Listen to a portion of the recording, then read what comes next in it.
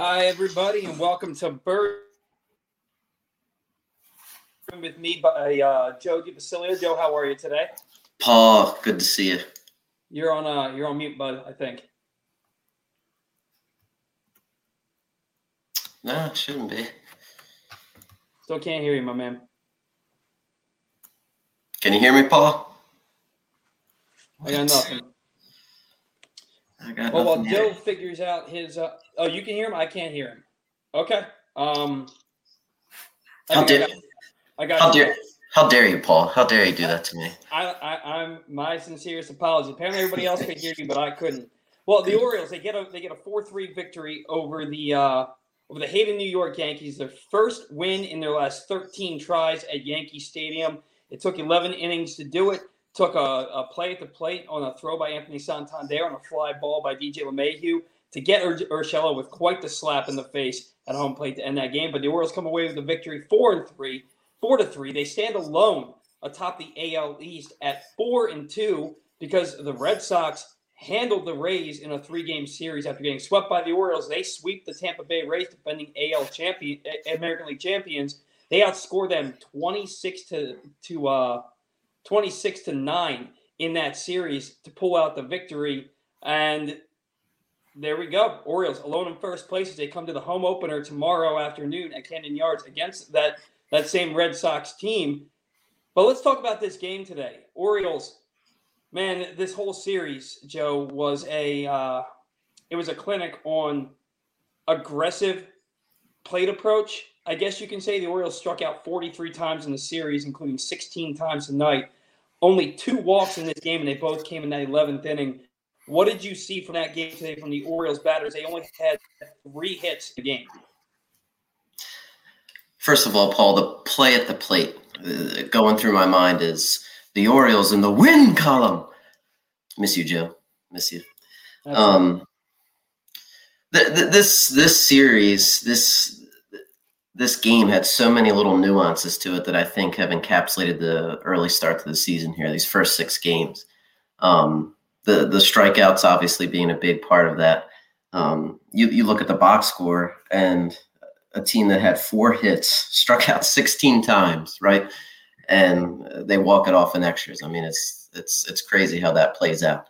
But that being said, Paul, if you told me at the start of the season that we were going to go on the road to Boston, to New York, and come out of there 4-2, I'd say sign me up every time.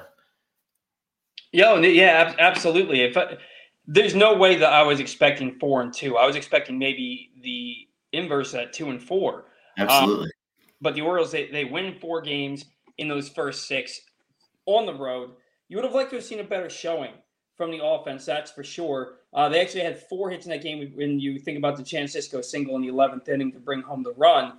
But look, one of the guys I want to talk about right now is the big story of the year, and that's Trey Mancini. Joe, he had a nice series in Boston. He comes into this series, 7 strikeouts in 3 games, chasing a lot of pitches out of the zone. He had that walk in the 11th inning there, but he kind of looks lost at the plate right now. It's one of those things, man. It's just he looks like he's chasing a lot of pitches and just doesn't look comfortable at the plate right now. I couldn't agree more. I said the same thing watching the game, that he looks uncomfortable. His average is down to 167 now. Obviously it's early, but it's not the results as much as it is just how he looks at the eye test. I can't put myself in his shoes as far as coming back from what he battled back from. It's awesome that he's out here. I wonder, though, as we watch this series unfold, how long before we start to see him move down in the lineup. He's been batting pretty consistently in the 2-hole. Do we see – there's not really anyone else necessarily that's hot besides Mullins and Santander to come up and supplant him. But that's a question that I have is where is he going to be pushed down or maybe given a day off? I don't know. What do you think? I could see them giving him a day off. It's not coming tomorrow. Yeah, not in the home opener, his first home game in 2 years, coming back from colorectal cancer. And they do have the built-in off day on Friday, so maybe that'll give him a chance to get some rest. They'll play the rest of the series. As far as him moving down in the order, I could see him moving out of the 2-hole, but I don't see him moving down the 5th, 6th, or 7th. I think he's either a 2-hitter or a 3-hitter on this team. But I think it also has to do with, is DJ Stewart coming back tomorrow? Is McKenna going to go back down to the alternate training site when DJ Stewart comes back supposedly tomorrow? And then is Stewart going to be your number 2 hitter because he's got that power, he's got those on-base capabilities? And then maybe you see Trey in a spot in the order where he's a little bit more comfortable. I think he's a little bit more comfortable in a run-producing area, 3rd or 4th. Maybe he just has that extra level that he can find once he's in that situation. But certainly looks lost at the plate right now. But, man, all of the Orioles look lost at the plate right now. You know, on Sunday they had 17 hits. They scored 11 runs. They walked 8 times. And then they have I think 4 walks 2 walks this entire series. Didn't walk either of the first 2 games in this series. 2 walks today in the 11th inning. Just maybe they're a little too aggressive. I think this team is better offensive than that. But the Yankees can pitch. Let's give credit where credit is due. The Yankees can pitch. Absolutely. I mean, this is a league-wide problem with the strikeouts, right? I mean, it's been well documented the past X amount of years. It's just sometimes when you look at the approach, was it the 11th inning after they took the lead that it was bases loaded with 1 out, and then there was 6 pitches after that? Was that McKenna and Santander? McKenna and Santander, and I think that maybe 1 or 2 of them were in the strike zone. That called 3rd strike on McKenna, but agreed. But still, in that spot with 1 out, and obviously, massively important insurance run sitting there, 6 pitches. That's tough. That's a tough. You're not going to win consistently over the course of 162, striking out this many times. So hopefully, it's something as the season goes along, that they can improve on. But like you said, and that can't be understated too, this is a very, very good Yankees team. This is not that we saw what they looked like against Boston. They went up into the Bronx and kind of got bullied a little bit. Very lucky to get a win, to get out of there with a win tonight. So let's see. They come home, and even somebody like Mancini, like we were talking about, still very early. Maybe need to give everybody some more time to just play this out and start improving a little bit. Well, yeah, and you look at that at bat from Santander, and that's kind of what you see from him. What his Achilles heel is that sometimes he chases pitches. Now we thought and we hoped that maybe that had been put behind him after he goes into spring training, leads the team in walks with 10, and leads the team in on-base percentage.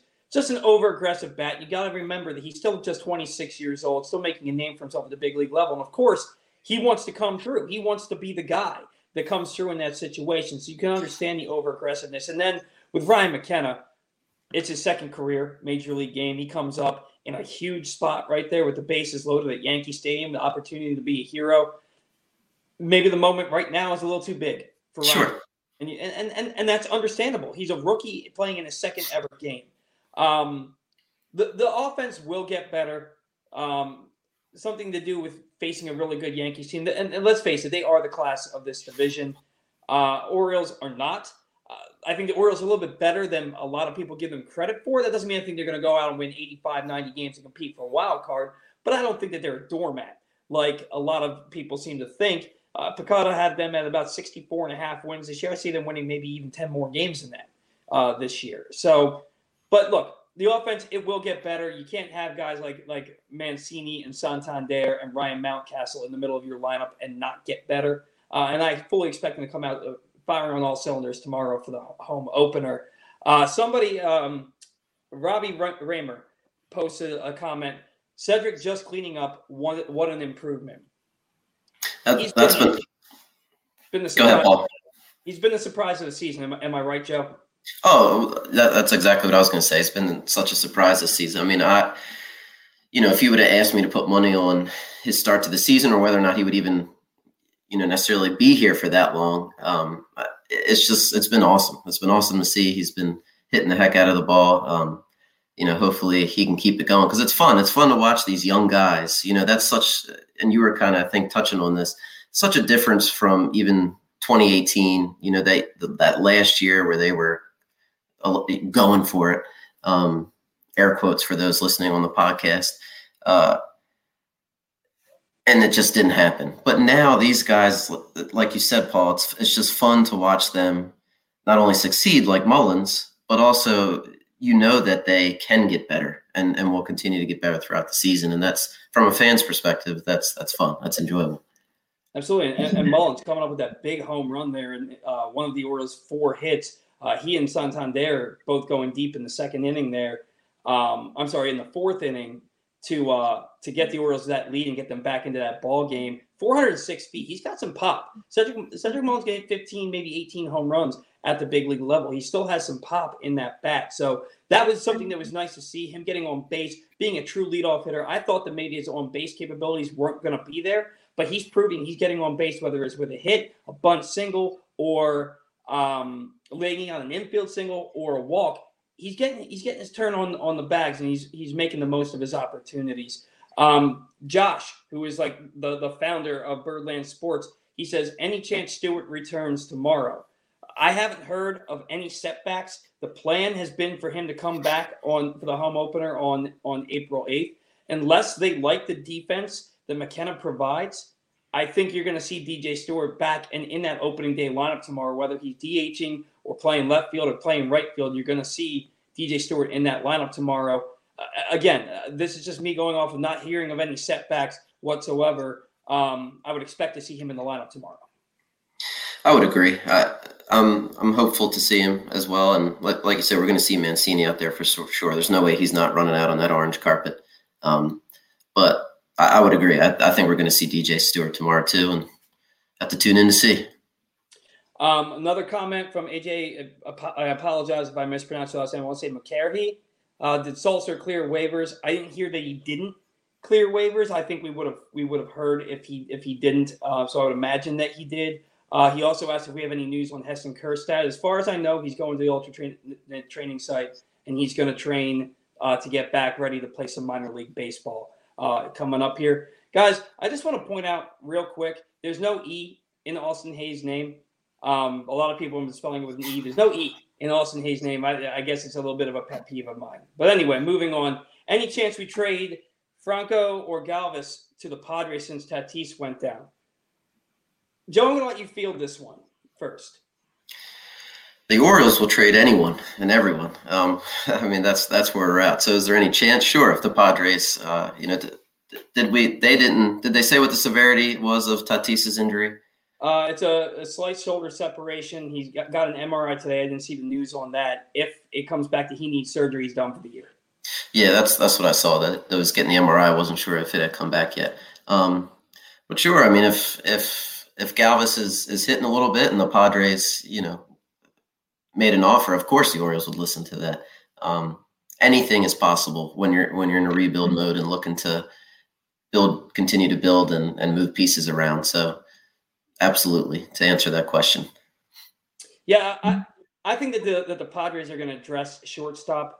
If he's out long term, they'll address it in one way or another.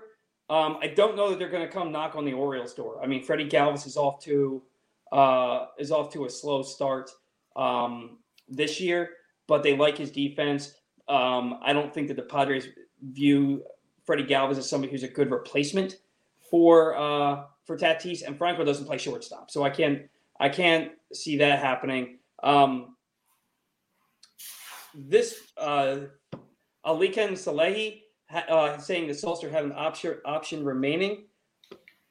That I believe that's the case. So, and if that is the case, he didn't need to clear waivers. I know that there was somebody in the bullpen that doesn't have options. I can't remember who it is. But if he had an option, then no, he didn't need to clear waivers. That's probably why we didn't hear anything about it.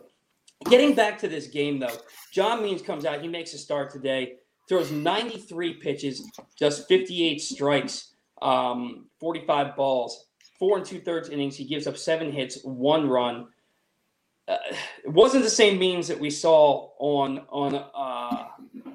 opening day, and more so, it was the John Means that we're used to seeing when he has struggled at times, where he has trouble putting hitters away, has trouble finding a strike zone once he gets to 2 strikes. what I noticed from John Means in today's game, his most troublesome innings, he was falling behind a lot of hitters. And that was a case for the Orioles. Luckily, the Yankees went 3 for 14 with runners in scoring position.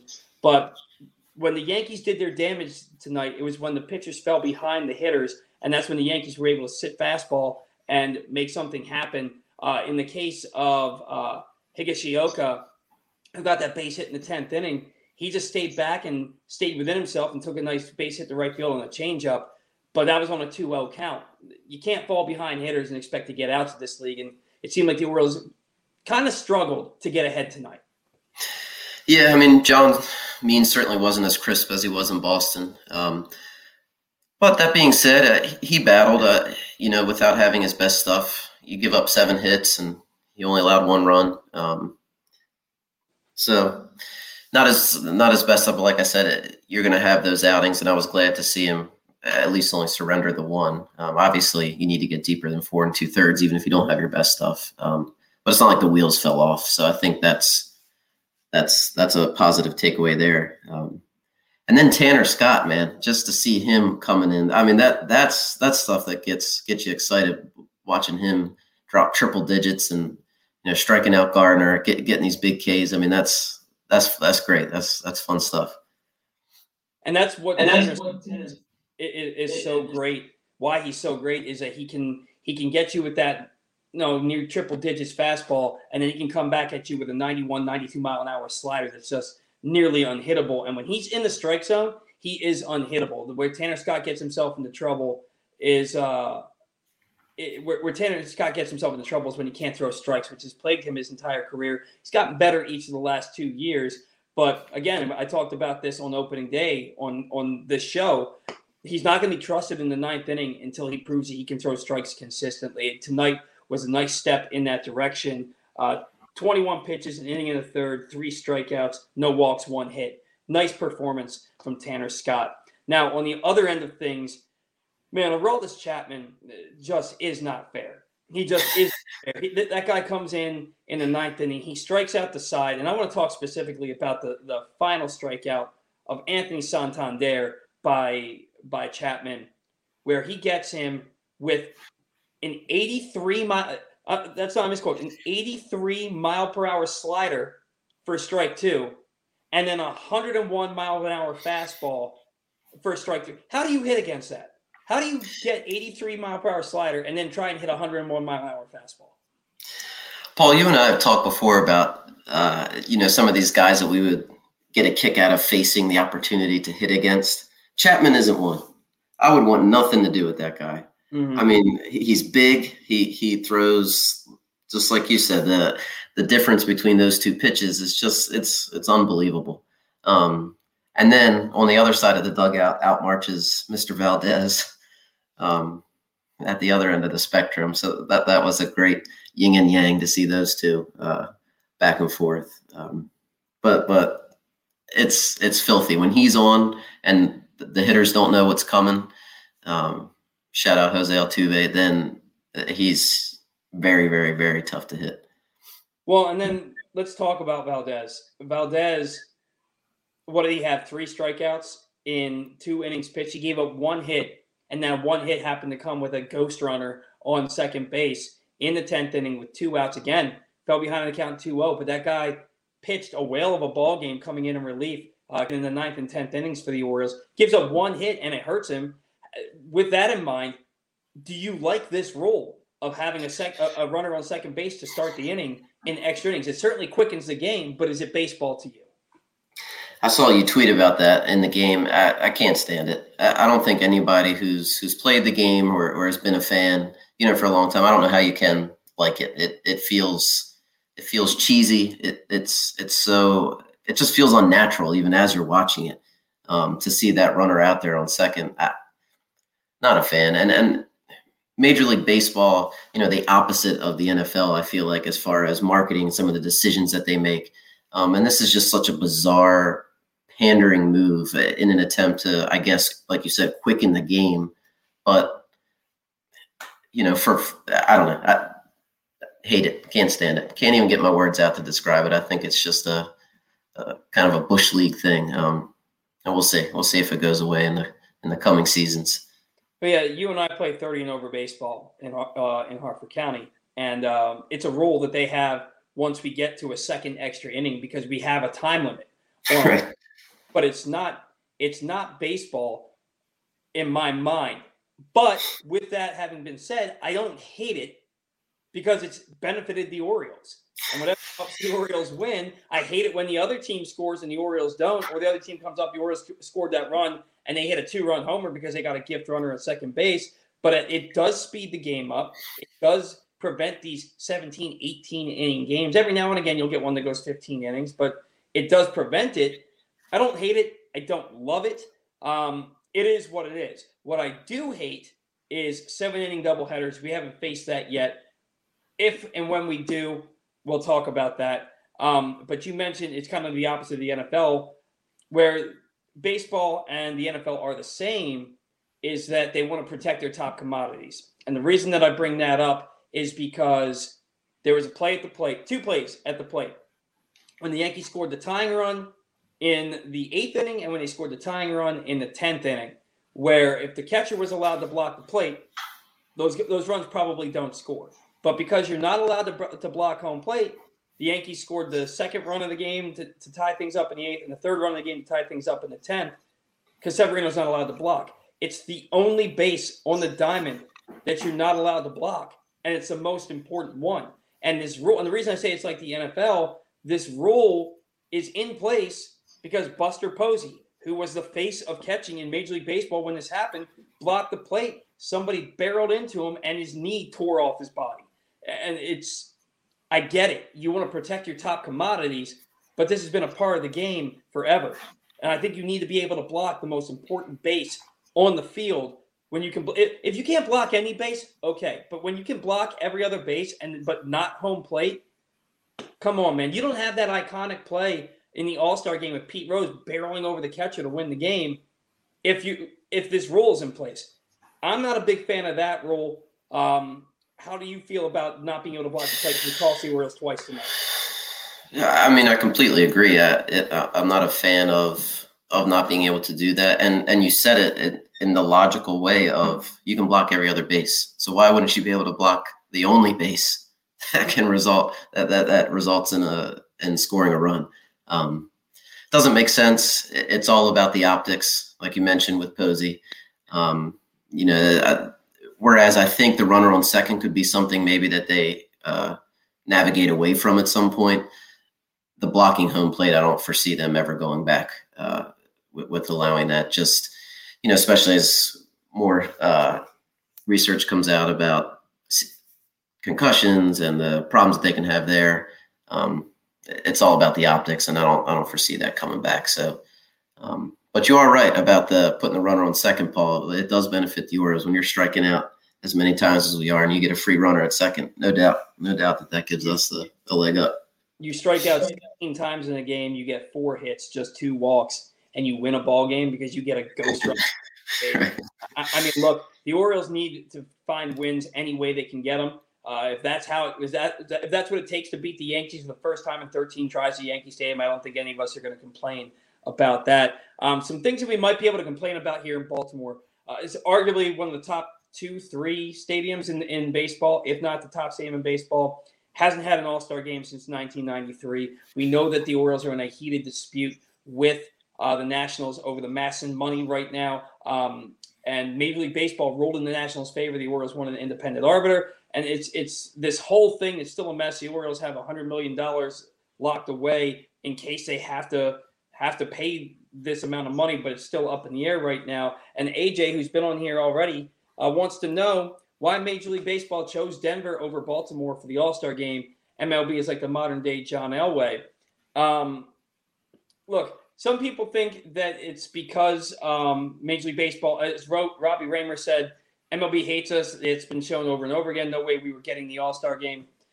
The Orioles were one of 5 teams that were when I say the Orioles, the city of Baltimore is one of 5 cities that was eligible to get the All-Star game this year once it moved from Atlanta. We're not going to get into why it moved from Atlanta. You can go look that up on your own. The Rockies got it, and I'll tell you why the Rockies got it. For one reason and one reason only. The thin air for the home run derby. That's the one reason that the Rockies got it. The ball's not flying out of the ballpark this year like it has in past years because they deadened the baseball after they juiced it, even though they denied juicing it. It's been juiced for about 3 years now. They deadened the baseball. They want home runs. They're at a premium right now. The Rockies got the home run, got the All-Star game because of the home run derby. Now, still, I don't think that the Orioles would have gotten it, but that's why. That's why the Rockies got it. What are your thoughts on that? Did you think the Orioles, that the city of Baltimore had any chance of getting the All-Star game? I don't. I still think there's at play some bad blood with this Masson stuff that's going on. I just didn't personally think that there was a chance that it was coming here. I see Birdland Sports chimed in here that they got the All-Star game because they already had plans on how it would work, and they're a National League team. So keeping it with, an NL team, I guess was their turn. I just didn't see it coming here. Well, that makes sense. But the Dodgers get the All-Star game next year, and they're a National League team. So True. I'm not a big believer that it matters which league it is. They used to alternate, but they haven't done that in a while because the Dodgers are getting it next year. You're sticking with the thin air theory. I'm sticking with it. No, look, that's my opinion. It's not fact. I stated it. No, of course. But it's my opinion. I think that they want something to liven up the home run derby because that's been losing steam too. Birdland Sports also, I don't buy the dead ball stopping home runs. I think it's the cold weather. To a certain degree, I can understand that. But how many fly balls did we see hit up in Fenway? And yeah, it was cold up there. But but on Sunday, it was 57 degrees at game time. Balls that looked like surefire home runs, no matter what the weather is, that are getting caught in front of a 295-foot deep wall in left field. Yeah, it's a little bit of cold air, but it's also a little bit of a deadened baseball because pitchers were complaining too much. And again, opinion, not fact, but that's how I see it. Yeah, Josh, we know it's you. Not sure why I can't. We know it's you, Josh. We know.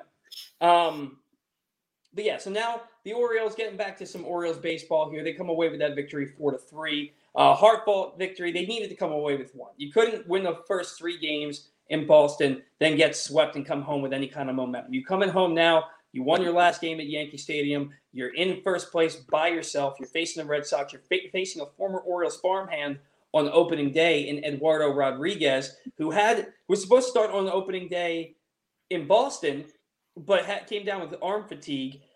This game tomorrow, it's him against against Matt Harvey, the Dark Knight. Hopefully the Dark Knight rises. ERA sitting at 3.86 right now. I'm going to beat that nickname into the ground, the Dark Knight rises. Great movie, great nickname.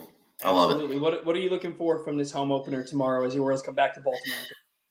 If we could I'm watching Matt Harvey. That's my eyes are on him. I'm hoping to see a solid outing. I don't think anyone has these extravagant expectations for him, but just to have another solid outing, give us 5-6 innings, a quality start would be delicious. And that's who I'll be watching tomorrow.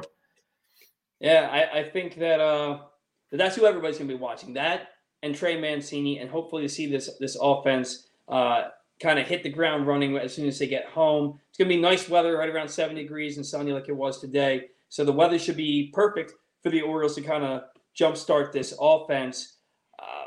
Matt Harvey, we saw when he was hitting his spots and when he was in the strike zone.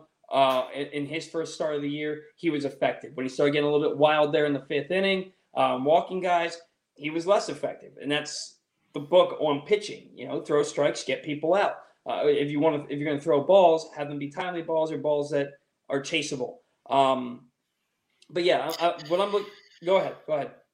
No, what I was gonna totally backtrack us, Paul, because I didn't want to forget this before we hop off. How terrible was it seeing Darren O'Day in a Yankees uniform? Oh, you know what, man? And I'm gonna catch some flack for this. I don't hate it. I love Darren O'Day. Seeing him bounce back with that 109 ERA last year for the Braves was something I love to see. The Orioles aren't in contention. If the Orioles were in contention this year, and yes, they're in first place right now, but at the end of the season, they're not going to be. So if the Orioles were in contention, yeah, I would hate it. But it's just like what Steve Molesky asked on Extra Innings a couple of years ago. The Orioles lost to the Yankees. He goes, does it still hurt to lose to the Yankees? And I called up and I said, no. And he chastised me for it. But I said, no, it doesn't hurt losing to the Yankees because we're supposed to lose to the Yankees. 2-3 years from now, when we're supposed to be good and not lose to the Yankees, yeah, it'll hurt again. It hurts right now because the Orioles got off to such a good start. But if the Orioles are 25 games below 500, it doesn't hurt. That's why it doesn't hurt to see Darren O'Day. I want him to pitch well. I agree. Darren O'Day just has such a special place. He was a part of that good run, and I just feel like he's an Oriole. And just to see him up in pinstripes, it just was it's strange. I didn't like it. But, yeah, certainly going to be in the Orioles Hall of Fame when all is said and done. He's arguably the best reliever in the history of the franchise. There was never a closer. Yes, it's bad seeing Zach Britton. Mike Mussina still breaks my heart, him having been in pinstripes. I remember I was a senior in high school when he first joined the Yankees, and it was one of the most painful things that I was a junior in high school. It was one of the most painful things that I'd ever seen. Mike Mussina should have been a lifetime Oriole, or at least spent 2/3 of his career in Baltimore. And now he's in the Hall of Fame, and he doesn't even have a logo on his hat because he spent almost equal time between the two teams. But, that's just something that happened because Peter Angelos, and we won't get into that because that's a whole other That's another podcast. That's another podcast. The last comment that I want to post, how do you feel about this?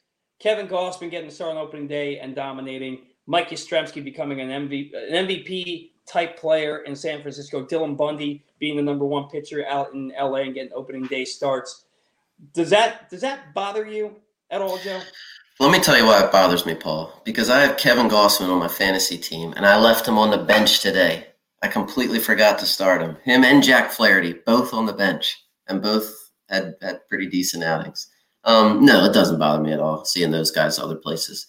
I actually like to see them pitch well, Gausman and Bundy. I think it's kind of like what you were saying with the Yankees. I don't know why the Darren O'Day thing bothers me, but seeing those guys elsewhere and pitching well, that's good for them. It's good to see. I get why Darren O'Day and pinstripes would bother you. I understand it.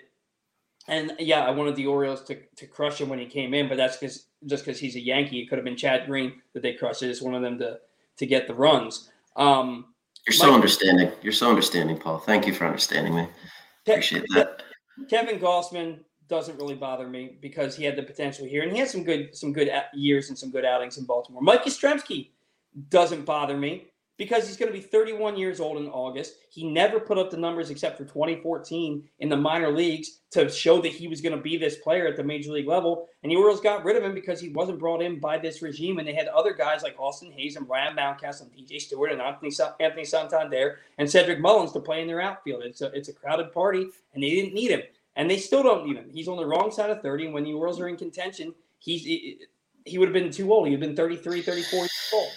He's a weird one. I feel like I see his name come up a lot on Orioles social media for people saying that we let him go, this, that, and the fourth. But I feel exactly like you do. Like, who cares? He didn't fit the bill for what we need at this time, and can't keep them all. I mean, he's right. That is an interesting one. That, like I said, I see his name. I feel like pop up a lot, and I don't have any emotion or feelings toward him whatsoever. Yeah, and like, look, the year that he put up in 22 homers as a rookie in 2019, the Orioles lost 108 games that year. Mike Yastrzemski's not the difference on this team in 2019, so I don't need to see that guy patrolling right field for the Orioles, especially when that was where Trey Mancini was playing in 2019 and Santander in left. I didn't need to see it. So, yes, Jake Arrieta getting a Cy Young with the Cubs bothered me. I felt like the Orioles gave up on him too quickly, and he goes out and he immediately starts dominating with the Cubs. It bothered me. But that's really the only one for the most part. The other guys, whatever, man. It happens. Go have a good career. Go play well with somebody else because you weren't going to help the Orioles here. So, look, that's pretty much going to do it for us. I'm going to be at opening day tomorrow. Josh Soroka is going to be there too. He said the first person to find him in Section 328 on opening day gets a free Birdland Tonight shirt. So go try to find Josh if you're going to go at the game. I have my Birdland Tonight hat. I might stick in section 17 with my lady. But Orioles taking on the Red Sox tomorrow after getting a 4-3 victory over the Yankees tonight in Yankee Stadium. You're looking at Eduardo Rodriguez, former Orioles farmhand, going up against Matt Harvey in the Orioles home opener. Should be right around 70, 72 degrees and sunny, perfect baseball weather, so we're looking forward to it. Until then, as always, I'm Paul Valley. This is Joe DiBasilio on Birdland Tonight. Thanks for tuning in, guys. Thanks, Paul. Yep.